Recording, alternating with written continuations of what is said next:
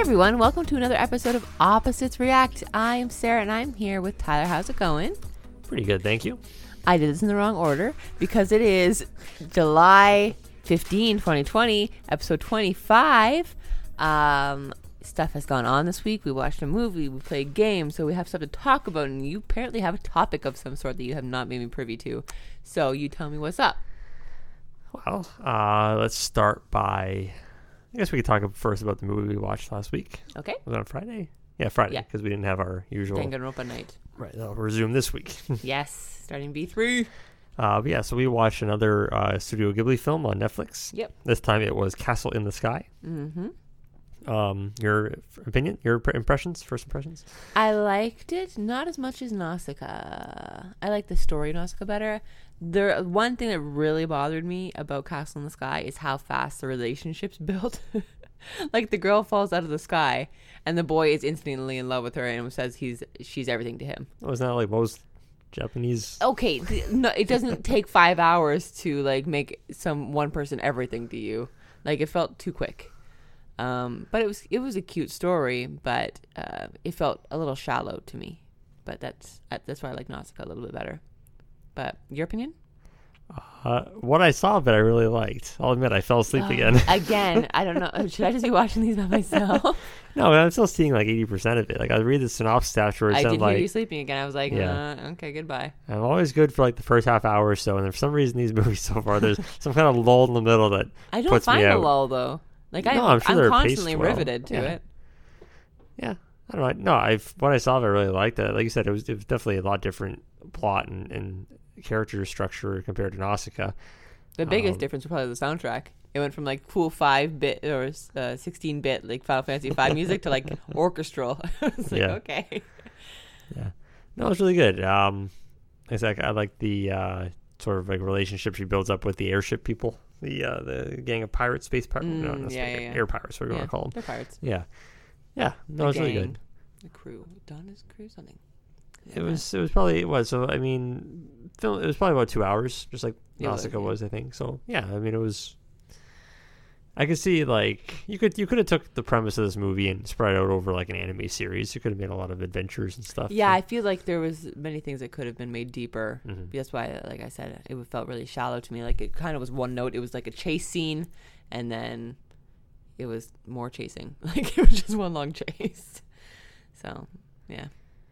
I don't want to too many more pains, but like I said, it was really good. Most of the Ghibli stuff is good. I think it all comes down to whether you like the animations and the voice work's all good so far. The English voice acting is all good. Yes, that's definitely been a high for me for sure. Are the rest of them? They're not usually 2 hours though, are they? I think they do eventually get shorter. Yeah, I think some might even be short as like 95 minutes or like 100 minutes. You know, so yeah, they're not all about. There might be even only a couple that are even over 2 hours. Okay, they're not very long, but. Yeah, I can't remember the next one is either. I was looking at the list the other day. I cannot remember if it's like Princess Mononoke or Kiki's Delivery Service or... I don't think so. I think it's another one. It's not Totoro yet, I don't think. No. It's later on. We'll find out. But yeah, so it was good. What have you been playing? Animal Crossing. Besides Animal Crossing? Animal Crossing. I thought you started playing something else the other day. I did. I don't know if I like it, though. Okay. Well, we won't go into depth on that, I guess, then. For me, I guess since last week, I don't think I had started playing it yet. When I started playing The Last of Us 2, that was probably after last Wednesday. Yeah. Okay, so you beat it the day before, so... Right. So I started playing The Last of Us Part 2. Yes, you did. Probably, I don't know, 5 or 6 hours in. That's what I would have said. Yeah. Really good so far. Like, really good. What makes it so really good? If you played The Last of Us before playing this one, a lot of the gameplay mechanics are obviously similar. There's some tweaks, like gameplay wise, you can there's like a quick, you can press like R1 on the PS4 controller. You can do a quick weapon swap between two guns. It's a little simpler than probably having to use the D-pad in the last game. Okay. You can go prone now. Like you can hold circle instead of you can go prone. You can crawl through. There's a lot of areas now that the mechanics they've done matter. Is like there's like long grass, tall grass outside. You can crawl through the grass to avoid enemies or sneak up on them.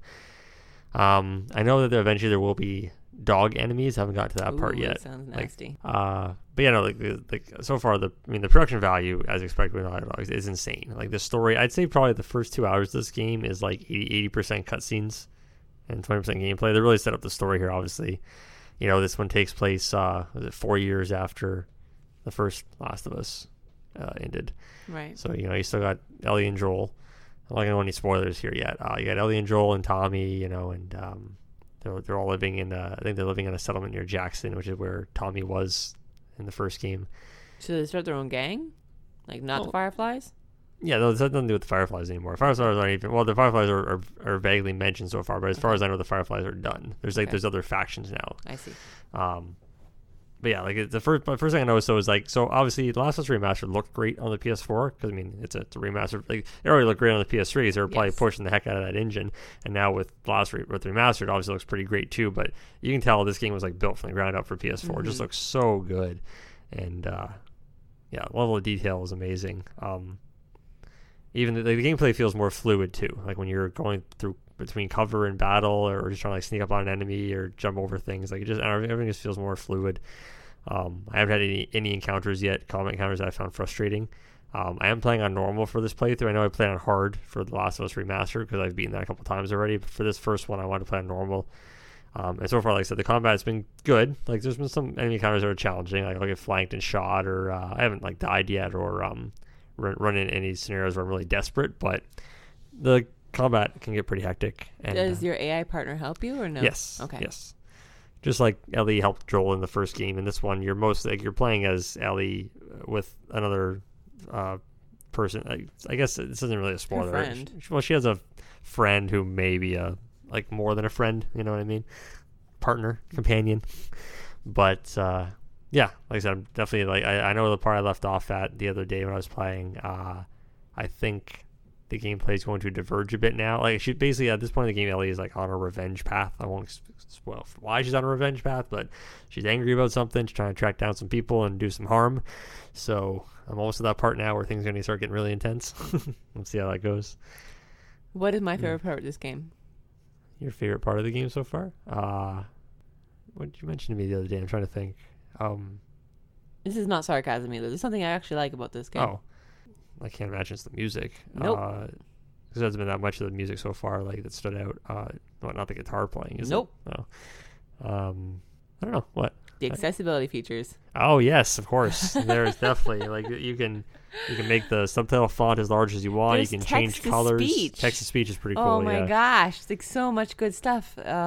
Remember I told you like they had a setting specifically for like they have a setting like that's fine tuned for blind people. They have a setting that's fine tuned for deaf people. So like for the blind one like you, it would say like they would have like obviously the text to speech. They would have like auto aim. Yes, like I don't have to aim at anything. I'm just pew pew. Like if I was into this game, that'd be amazing. Why can't games that I'm interested in do this? Because I have to read most of my games. If they had to just a Google TTS, I would be totally fine with that. Yeah, Naughty Dog's definitely set the bar for next gen. I think most games now have to definitely up the accessibility. Please talk about this so game developers hear this because this is something that I would totally love, and I'm sure so many other people would.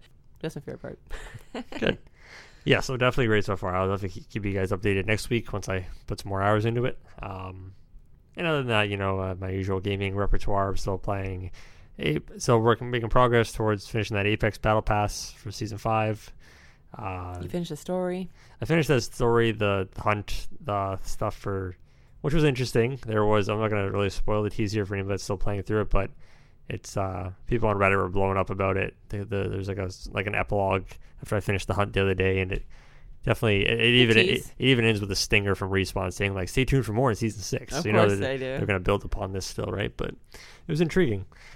And MLB, obviously the show 20, still going strong. The new monthly program drops tomorrow, so a bunch of new cards to collect and more missions. It's never ending. Every week I feel that you say cards come out this week, cards come out this week. Every week they always they have player programs, they have conquest maps, they have the monthly programs obviously each month. Well, I mean the thing that people are really excited for right now is the fact that with baseball coming back in real life. Real baseball. So I'm guessing as of like August they're going to bring back the Inside Edge for the live cards. So. And they said they're going to update the rosters and like the attributes weekly. So before when did they used to? It used to be bi-weekly. Oh, okay. So usually what happened was in the past, like once a month, you would see the upgrades where guys go from like silver to gold or gold to diamond. Yeah. But now they're saying Or because the downgrades. season's so short, they're going to upgrade really aggressively. So, so if someone has a hot week, they could easily go from gold to diamond, you know? So because it means more. Right. So that's interesting. Other than that, I guess we just go into the topic for this week, right? I don't know what it is, though. Well, I have a couple different ones here because they could both easily take the duration of the rest of this podcast. So I'll leave it up to you. Do you want me to talk about... Is this a dis or dat? Yes, exactly. For those Jackbox reference, those out there that play You Don't Know Jack. So for you, I'll choose. I have a list here of some of my favorite... I'm going to go into detail on each one as to why it's on my list. Some of my favorite screenplays in films. Okay. Or we can go with the other option, which is my favorite endings in film. Oh. That'll obviously be very spoiler heavy, so I will definitely warn you ahead of time. We'll go screenplays. Okay.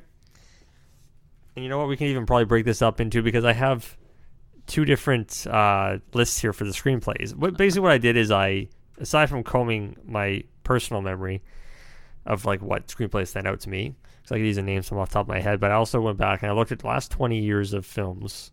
So the last 2 decades of film, and like what screenplays were nominated or won awards, right? Okay.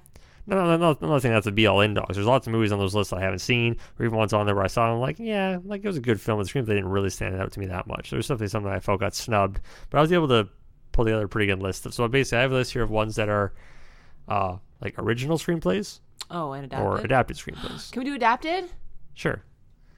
I mean, you'll know some of the ones on this list. You've either seen some of the films or you've obviously heard of them or watched them. But yeah, so we can go with adapted. So adapted meaning obviously. Now, adapted could mean, it doesn't necessarily mean that it's taken directly from a novel. It could be from that's usually what it means in most of the case, but it could also be taken from like someone's biography, like a memoir. It could be a graphic novel, like comic. Mm-hmm. It doesn't always have to be like a book, like a Stephen King book that's adapted to, although those almost all of them Can it are. be adapted from a play? Yeah. Yeah, I think that counts as adapted too. Okay. Yeah, it's anything that comes from another source material, right? Yeah. Okay, so when I did this list here, I think I might have these organized by year of release. They're not, like, definitely, that's how I'm looking at it. It's definitely alphabetical or anything. So I guess I'll go by year by release. So in this case, how many do I have on here? 7? I don't know why I chose 7, but I guess there's only 7 that stood out to me. Number of completeness. Yeah. So the first one I got on the list is from 2016, I believe. It's called Arrival. Oh, yes, I know that movie. It has, oh my gosh, the girl. I don't know. Amy Adams? There you go. I was going to say Enchanted Girl. Yeah. Amy Adams, Jeremy Renner, Forrest Whitaker. Really good cast. Great film. I've seen it, I don't know, 3 or 4 times maybe. Saw it once in theaters. Saw it another time on Netflix. Maybe I've only seen it on Netflix a couple times then. But yeah, so, I mean, the thing is, too, like, all the movies on this list are going to stand out for many more reasons that, like, they're good films in general. I'm not just saying that it's not like it's a good screenplay and a bad film. Like, generally speaking, a good screenplay is going to make a good film. And generally it's going to have probably really good acting and good directing. Like, it's a complete package kind of deal here, right? But what was it adapted from?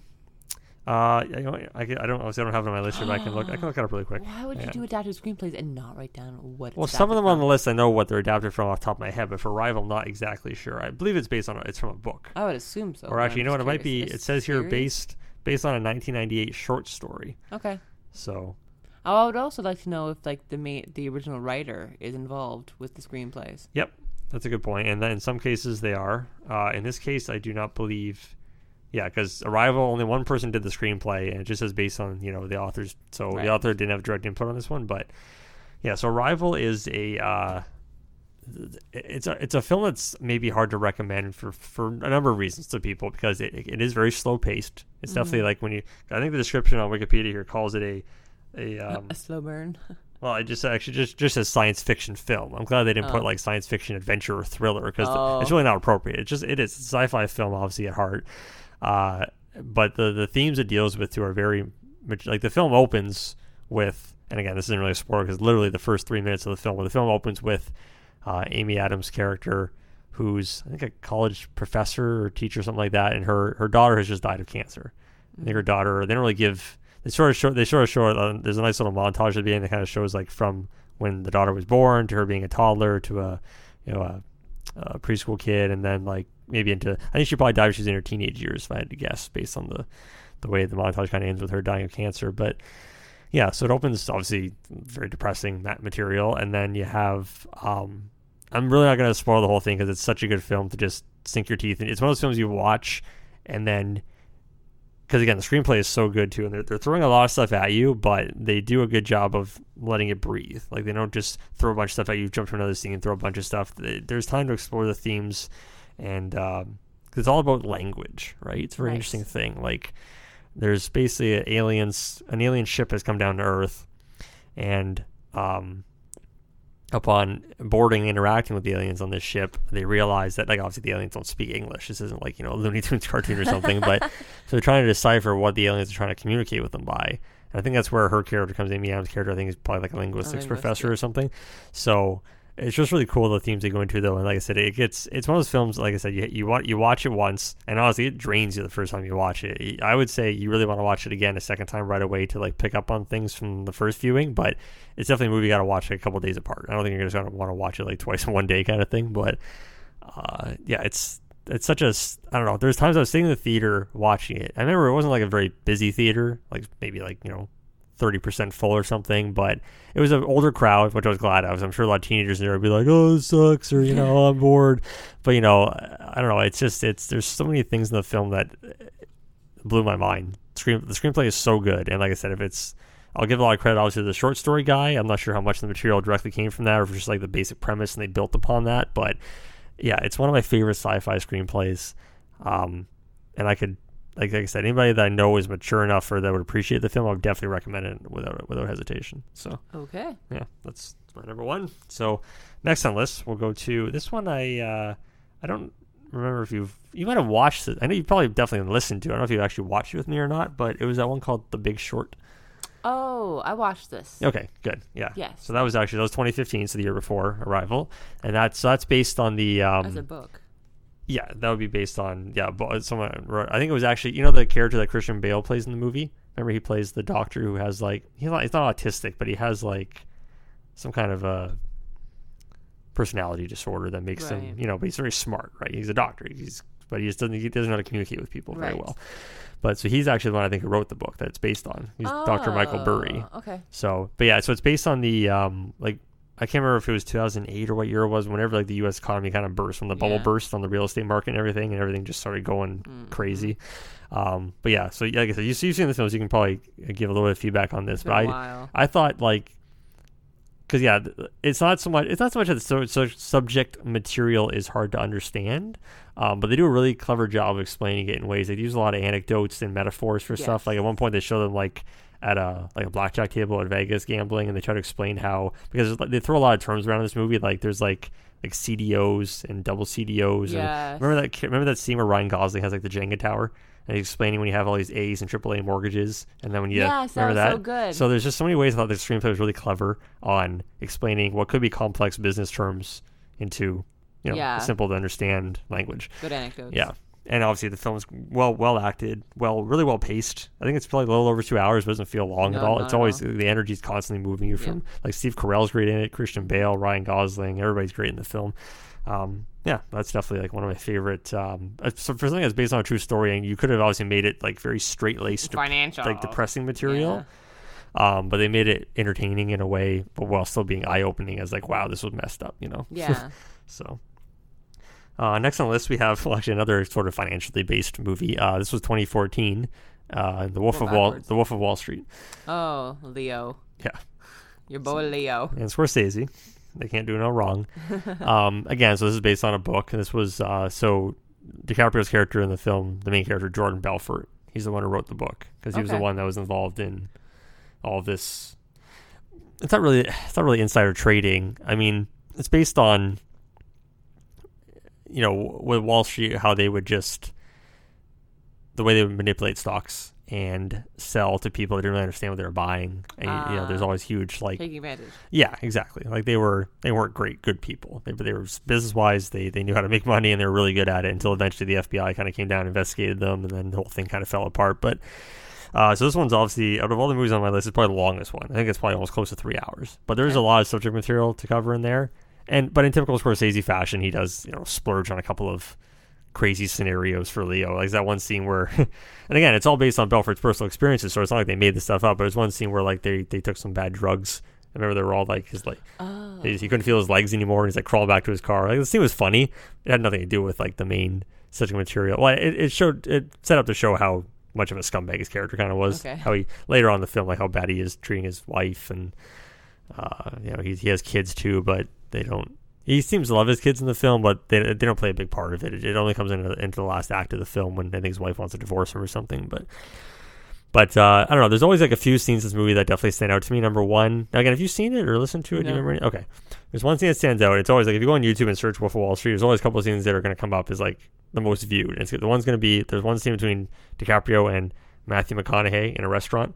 They have a great like 6-7 minute scene. Where actually McConaughey improv'd a lot of it, like through Scorsese's like gave him permission to kind of like do his own thing, and Leo wasn't really in on it, so it creates some really good dialogue where Leo's kind of like at one point like Leo's like he's looking around this restaurant and you're thinking that his character is embarrassed as what McConaughey's behavior is, but I was reading behind the scenes that the character was like looking behind at like Scorsese for direction. Scorsese's like yeah just go ahead. So he's like oh okay we're doing this so. No, that's a great film between the two of them. Great scene between the two of them. And the other one that stands out to me is when Jordan. So DiCaprio's character Jordan Belfort. He's on this is like towards the second half of the film. He's on a yacht. Like he's rich by this point. He's on a yacht, and he knows the FBI is investigating him. He invites the FBI agent onto his yacht to talk to him about, how the firm works. The stock brokerage and how they sell, how they're so good at what they do without kind of incriminating himself. You know what I mean? And at one point. The actor who plays the FBI agent. He's so good. His name's Kyle Chandler. He tries to entrap Jordan in the conversation. Tries to get him to admit to doing something, and Jordan sort of subtly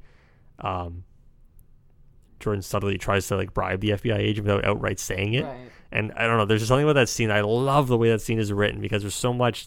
You have those scenes where you have two smart people playing off each other. And they're both trying to get each other to admit something, or and I don't know. There's something about that scene that always stands out to me.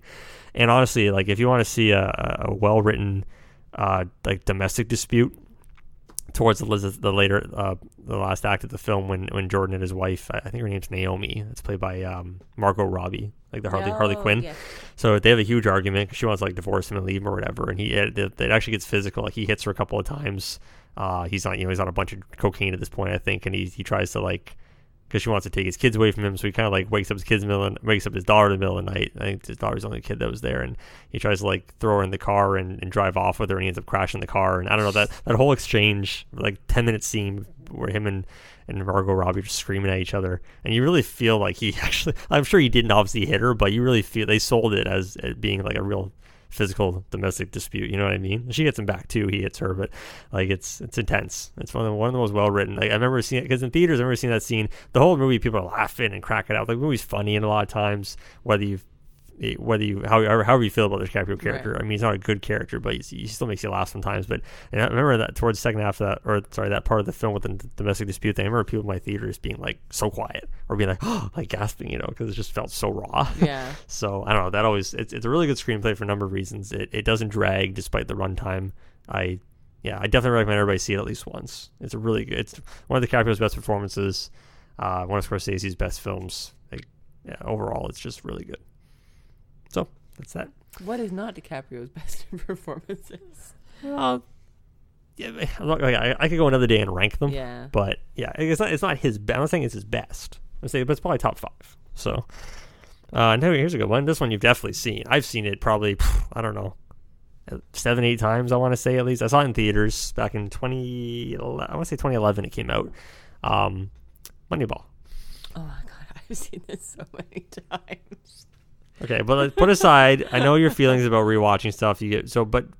Upon your first or maybe even second impression of watching it, I know you like it. You like it's good. I do like the movie. Yeah. It's good. Like for someone who wouldn't necessarily be a baseball or a sports fan, does a really good job of explaining. It humanizes a lot of it. Yeah. But I just like how so it's based on the book was written by, well, not written by because it's based on the Oakland Athletics. The Oakland Athletics GM, he instituted this new system for how they analytics evaluate players, analytics, and trying to make the most out of a small budget team, right? Mm-hmm. So But yeah, so I mean, he kind of obviously helped co-author the book. Someone else wrote it, but it's based on Billy Beane's accounts, and he's still actually with the Oakland Athletics to this day. Like this movie, the events in this movie take place about 20 years ago. I think it was actually 2001, I think, so almost 20 years ago. That's it? It's only 2001? Yep. That's why I recognize the player name still. Yeah, exactly. Hey, so like Johnny Damon and like Jambi, exactly. Yeah, but no, it's like I said, in my opinion, it's one of the best sports screenplays ever. I but think it's not anybody even about, could like it. Yeah, exactly. It's got something for everybody. Like if you're a sports nerd or a baseball fan like me, you'll love the film, I think. And if you're not, it still has enough interesting aspects because I mean they kind of deal with Billy's personal life, like his relationship with his daughter and his but because the movie's not like for being a sports movie, there's not actually a lot of sports action. You maybe only see one or two actual baseball games being played. It's all about the behind the scenes stuff. For sure. But the scenes those scenes he has where he's always like arguing with the scouts, in the room where they're evaluating the players, and he's kind of just like one of my favorite scenes is him on the phone, like making all the trades. Yeah, that's a great scene. Yeah, he's trying to play off all the GMs. That's great. Yeah. I mean, it should be no surprise. Like this screenplay was done by Aaron Sorkin. He's, in my opinion, one of the greatest screenwriters ever. I'll smile and nod. Yeah, just trust me. He was most famous. I think he started out. He probably did some films in the '90s. I don't remember, but he started out mostly in TV. He did like The West Wing, that TV show, The West Wing. Yeah. Did that for a number of years, and then eventually got into films. He's actually getting into directing now. He has a new film that was supposed to come out this year. I think it got pushed to 2021 now. But he had a new film come out this year that sounds really interesting. That I'm excited to see, and it's based on. It sounds like a trial, like courtroom kind of film, and knowing his dialogue, it should be really good. Intense. So, but yeah, no, Moneyball is. Again, I think it's a great film from an acting standpoint, from a screenplay standpoint. Definitely in my opinion, rewatchable. I've listened so many times, and I don't mind re-listening. Even that one scene near the end, and this, okay, so spoilers. Like it's a sports movie, right? It's probably real events. I'm not going to even be worried about spoilers here, but there's scenes towards the very end of the film where the GM Billy, he gets a contract offer from the Boston Red Sox. Yes. And I love that scene where he goes to meet with the owner of the Red Sox, who's obviously being played by an actor, but a really good actor as well. And they just have this very frank conversation about, like, Boston just wants to throw as much money at this guy as they can to bring him. That's what Boston does, just like New York, right? They want to throw as much money as they can at this guy. So they said basically, like, you did what you did with your team in Oakland. You spent like a quarter of what the New York Yankees spent. You won more games than them. You know what I mean? So but they just want to recruit him to spend. So he decides to stay with Oakland at the end of the film. And now I don't know. I'm not sure how much this is true to real life or not. The film makes you believe that he's staying close to home because of his daughter. Like he didn't want to leave his daughter. Right. That's why. She's a bit older though, but like teenager. But but no, like I said, I think it's a great film, great screenplay. Yep. Yeah, I agree. Next we got. You know what? I'm actually going to take this one off only because I don't want to have two of the same directors back to back, and I think this one's stronger anyway. This one's obviously an easy shoe-in on the list. 2007, based on a great novel, although a novel that honestly I thought would be almost impossible to adapt. When I read this novel, I thought to myself, it's gonna be like No Country or something, isn't it? You're exactly right. No Country for All. No Country for All Men is what we're talking about here. Just because of the way that Cormac McCarthy writes.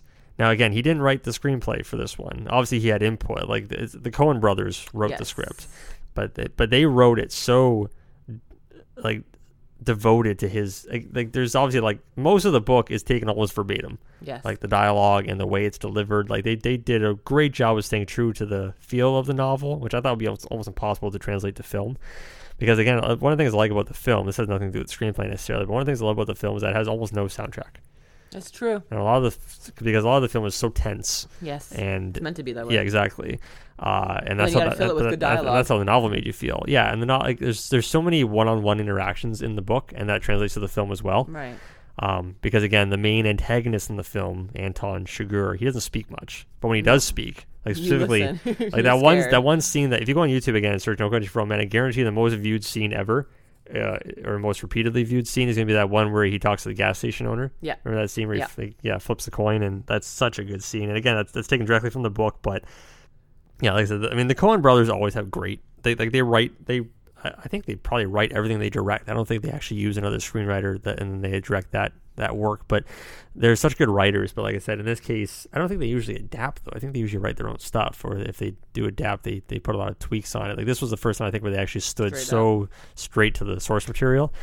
And yeah, like I mean, everybody. I'm pretty sure it won. I didn't look it up. I'm pretty sure it would have won the award that year for best screenplay though at the Oscars. It was well deserved. And 2007 was a tough year too. Like you had I remember of all the films that were nominated that year, and I probably could have agreed all the films on the list were great for 07 that were nominated for screenplay. It was like I'm pretty sure we've talked about how amazing 07 was. Yeah, but I remember like you had No Country for Old Men, you had There Will Be Blood. I was gonna say that. You had Michael Clayton, which is another good film I love. George Clooney film. You had Lars and the Real Girls nominated. Oh, Lars, I love you, Lars. Yeah, I can't remember the other one was that year, but 07 was such a strong year. I could watch all those movies. Yep. All right, well, we will cap it off with, and this one, I'm pretty sure you've seen it. Maybe, I don't know if you've watched it. You've definitely heard it, though. This one's the oldest one on the list, going back to 99. It's called The Insider. And that's the one with Russell Crowe and Al Pacino. Remember when they're talking about the cigarette industry, the tobacco industry? That one? Okay, yeah. I've only seen that once, and I was like half asleep, but I do remember. It left an impression, though. Yes. Yeah.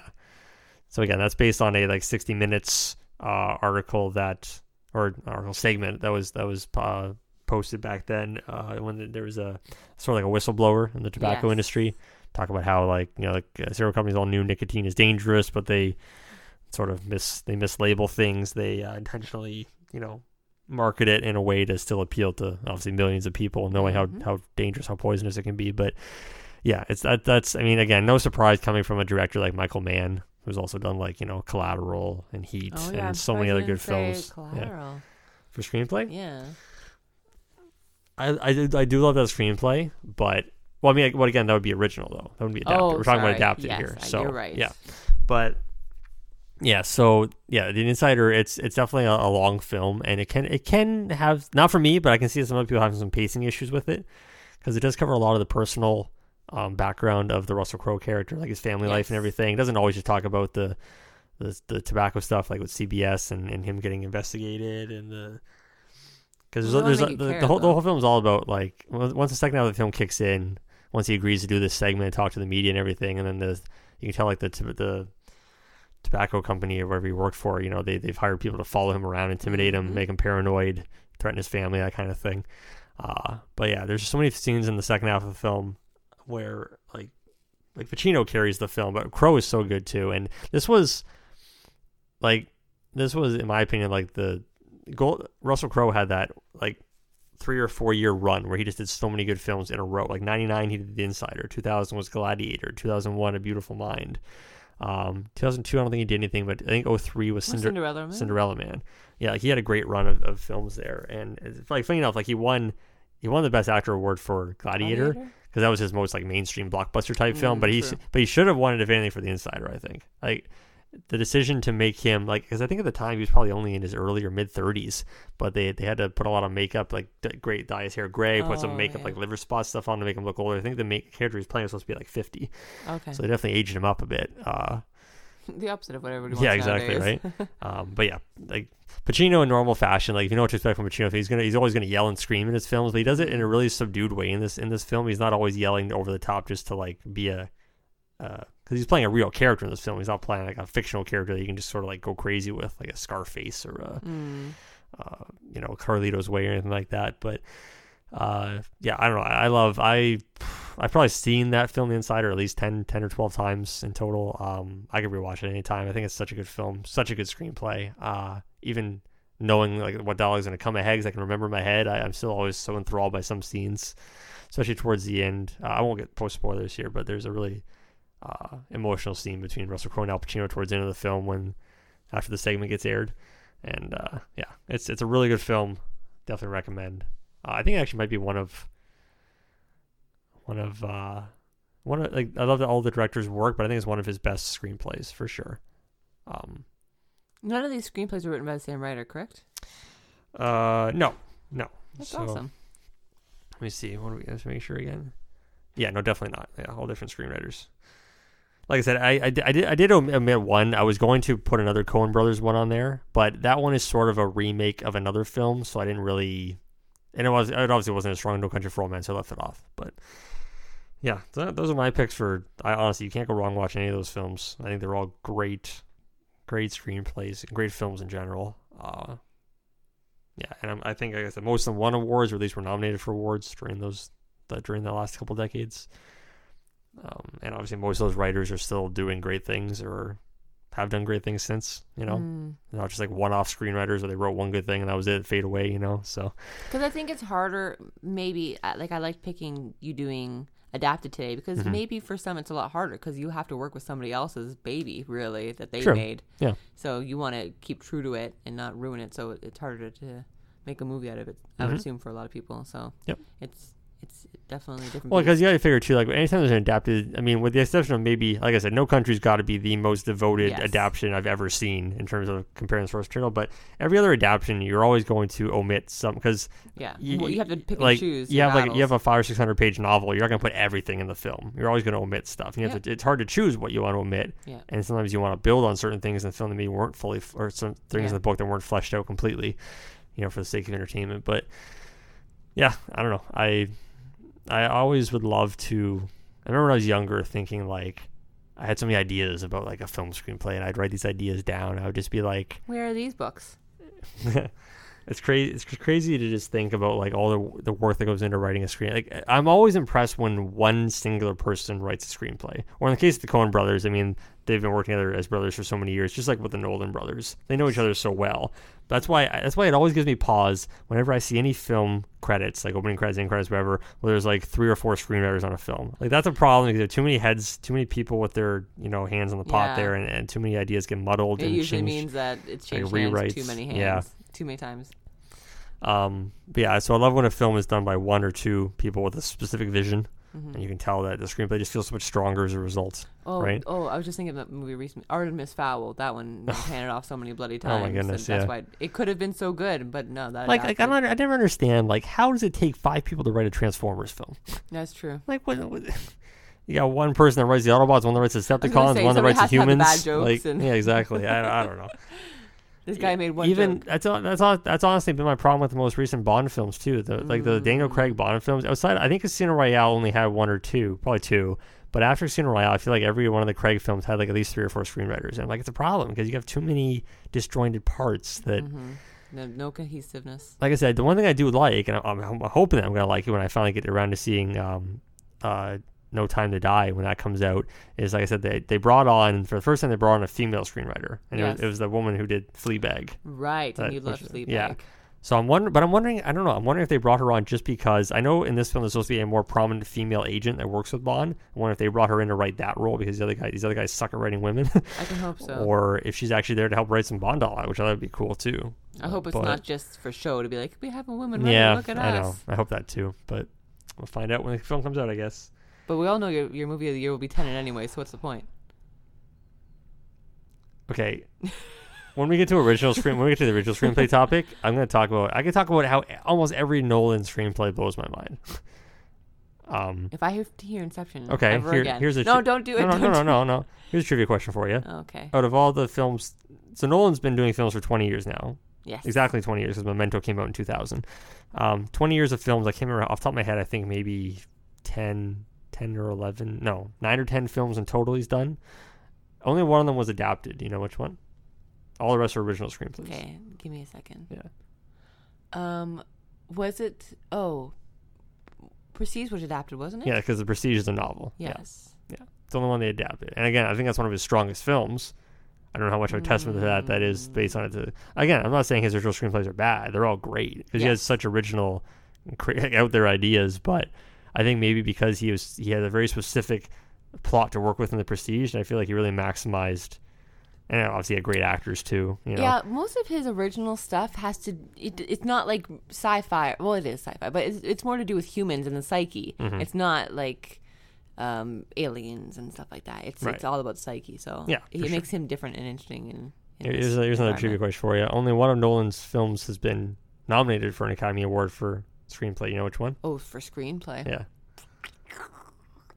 Actually, I'm not sure. I'm sorry, I lied. That's not right. There's 2, but in my opinion, the one probably shouldn't have been nominated. Only one truly should have been, and it was nominated. And it's probably his best screenplay, in my opinion. Was it Interstellar? No.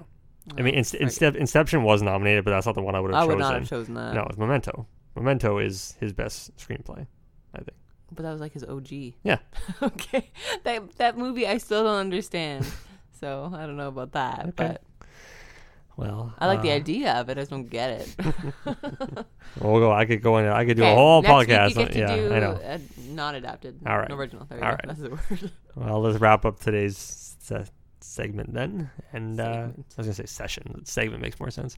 So all right, thanks for listening, everybody. Like I said, I hope you want to watch at least one of those films I mentioned, if not all of them. I'm pretty sure most of them are on Netflix or available on most other streaming services, so they shouldn't be hard to find.